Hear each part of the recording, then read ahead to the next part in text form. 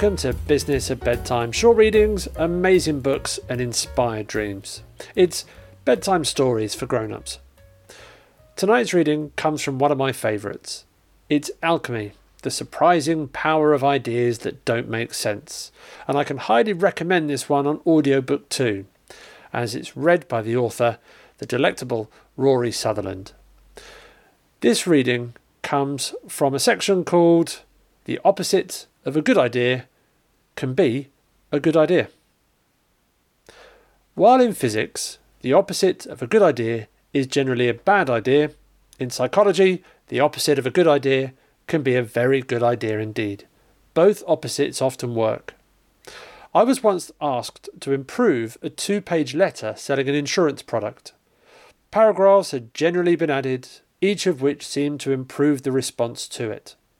The number of sales had gradually increased. How could I improve the letter? I suggested that it be rewritten so that it contained no more than 7 or 8 lines of text. My reasoning? It was an inexpensive and sensible product being sold by a financial company with whom the customer already had a relationship.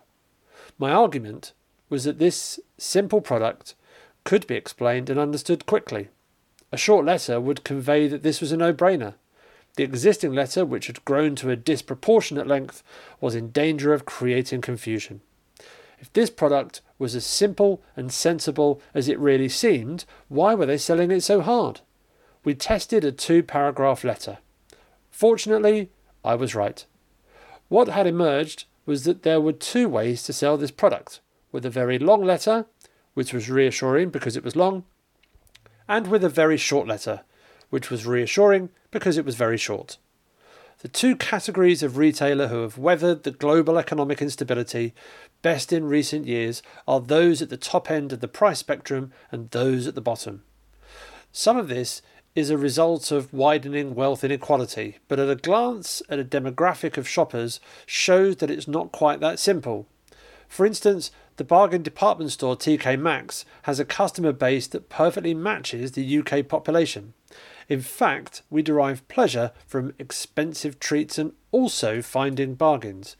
By contrast, the mid-range retailer offers far less of an emotional hit. You don't get a dopamine rush from mid-market purchases.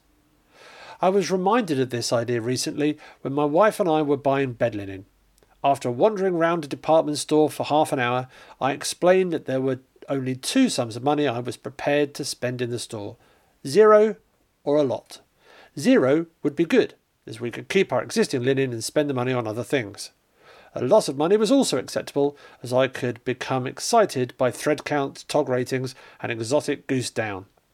By contrast, spending something in between would have given me neither of these 2 emotional rewards. The success of the brilliant engineer alchemist James Dyson in selling vacuum cleaners seemed to arise from a similar mental disparity. Vacuum cleaners used to be a grudge buy that was only ever necessary when your old one had broken. Dyson added a degree of excitement to the transaction. Before he invented them, there was no public clamour for really expensive vacuum cleaners that look really cool, any more than people before Starbucks were begging cafes to sell really expensive coffee. Thanks for listening. Good night.